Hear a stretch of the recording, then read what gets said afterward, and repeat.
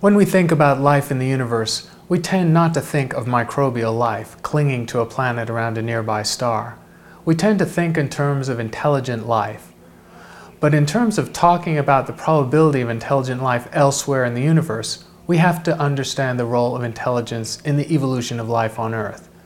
Large brains with the capability for intelligence probably evolved as a natural consequence of natural selection. Brains would have conveyed an adaptive advantage on complex creatures that had brains, because these nerve centers for the organism would have enabled superior hunting strategies and strategies with dealing with the climate and its variations and predators.